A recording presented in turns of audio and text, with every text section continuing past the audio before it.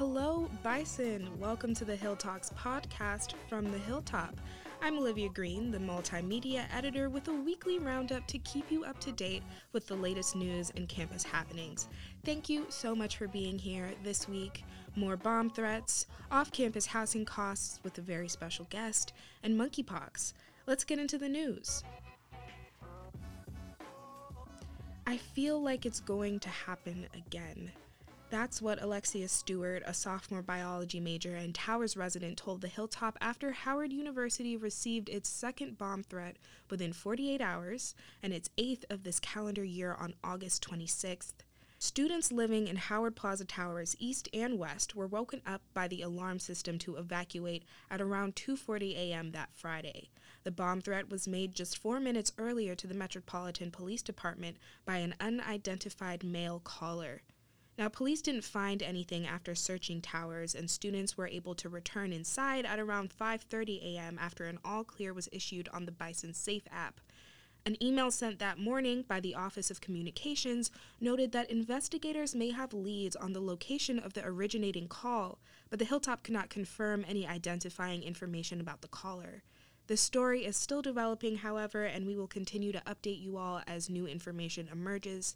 Thank you to the Hilltop's campus editor, J.D. Jean-Jacques, for reporting on this. To find out more, check out the full story on thehilltoponline.com. Let's get to the next one.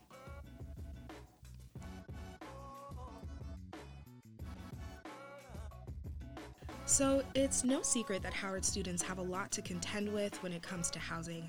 Upperclassmen specifically have to navigate the challenges of living off campus during record-high inflation while adjusting to the rising costs of living in D.C., one of the most expensive cities in the country. The Hilltop's editor-in-chief, Jasper Smith, wrote an editorial about this challenge and the layers around it. She's here today to tell us more. Thank you so much for joining me, Jasper. Of course. Thank you so much for having me. So in your story, you noted that a lot of students have to make a choice between affordability and proximity to campus. Tell me more about why that decision has to happen. Well, Olivia, as you know, after sophomore year, students are no longer guaranteed housing here at Howard University. So essentially, 2 whole classes have been kind of pushed off campus and have to find a place to live for the first time. And given the rising cost of apartments around campus in this area, not everyone can afford that. So more students are having to either take out loans, use their refund money, or rely on family to pay for these spaces, while other students who don't have those resources are having to find housing further away from the city in hopes that the costs will be more reasonable. Right. So give us an overview of what the off-campus housing options are like for students. Tell me a little bit about price, proximity, and what the commute is like. Yeah, so I can speak on this personally. I live about 20 minutes away from campus in Silver Spring, and since I don't live directly in the district, the price is a little bit more reasonable for me. My roommate and I pay around $1,000 each, but a large majority of off-campus students are staying in places like Mazza Grand Mark or V Towers, which are about 30 minutes away from campus, making the commute a little bit more difficult for those who don't have cars. Students have had to rely on the shuttle to get to campus, and with a growing number of students in these apartments, it's been like the Hunger Games trying to get spots on the shuttles from what students have described to me. I've definitely heard a lot about trying to beat each other onto the shuttle at the end of the day, too. So inflation definitely contributes to the cost of living, but it's not the only thing that's affected. So what are some of the other kind of main things that students struggle with financially because of inflation? And in turn, what added pressures does that put on parents? Yeah, so rent is up 25% in the district, and not only is it hard finding an affordable place to live, but it's harder to pay for things like gas and groceries. And this could put pressure on any parent who is sending their child to live off on their own for the first time. In my editorial, I spoke with a parent who was struggling with affording not only her lifestyle, but her daughter's. She described having to take money out of her retirement account just to support her daughter's education. So I'm assuming that this is a predicament that a lot of students didn't anticipate when they started at Howard as freshmen. Do these added considerations of cost and lifestyle affect how some students participate in campus life and campus activities? Yeah, so the students I spoke with in my editorial definitely talked about that, how they didn't anticipate this when they came here as freshmen. When you're worried about where you're going to live, how you're going to pay for groceries, it takes away from being able to enjoy your college experience. Definitely.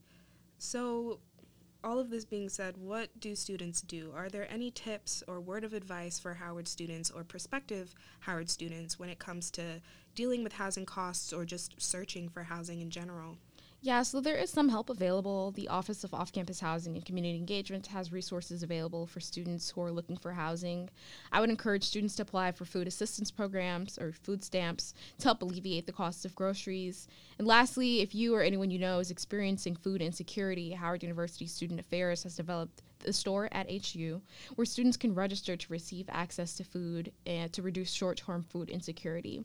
Ultimately, my advice would be for underclassmen who are comfortable now, definitely start looking for housing for when you are upperclassmen.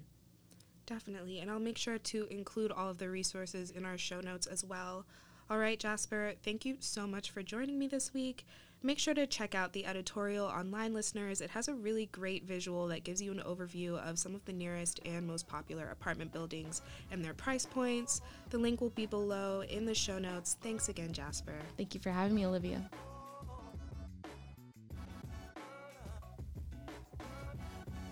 This infectious disease has impacted almost 17,000 Americans this year and is primarily spread through skin-to-skin contact, according to the CDC. We're talking about monkeypox, and this week the Biden administration struck a deal between Bavarian Nordic, a Danish vaccine company, and a Michigan-based manufacturing organization, Grand River Aseptic Manufacturing, to speed up the country's response to the virus. The deal says that Bavarian Nordic will provide the vaccine order, and the Michigan-based company will fill and finish the vaccines here in the U.S., according to a statement released by the vaccine maker. They hope to finish the vials within 3 months, even though the process usually takes up to 9, in order to react quickly to the virus's spread in the United States. As always, to read more, check out the full story by Hilltop reporter Tiaja Saunders at thehilltoponline.com. Now, before I sign off today, Bison, I have a couple of quick announcements. As I mentioned last week, the Hilltop is partnering with the Washington Post to learn more about how college students are directly impacted by the historic Supreme Court decision to overturn Roe v. Wade this summer. Even though abortion is still legal in D.C., so many of us are from places where there are bans or really restrictive laws against abortion. So how do you feel about going to school with no constitutional protection to abortion? There's a link in the show notes where you can tell us more about how this may affect you, and one of our reporters may reach out to further discuss your story. Lastly, hello to all of you artists listening. The Hilltop is looking for students who are interested in contributing comics and illustrations to the paper. If this sounds like you, please reach out to me at multimedia@thehilltoponline.com. And that's all for this week, Bison. Thanks for listening to the HillTalks podcast, your weekly roundup of everything happening at Howard. Sincerely, the Hilltop. Until next week, I'm Olivia Green, in truth and service.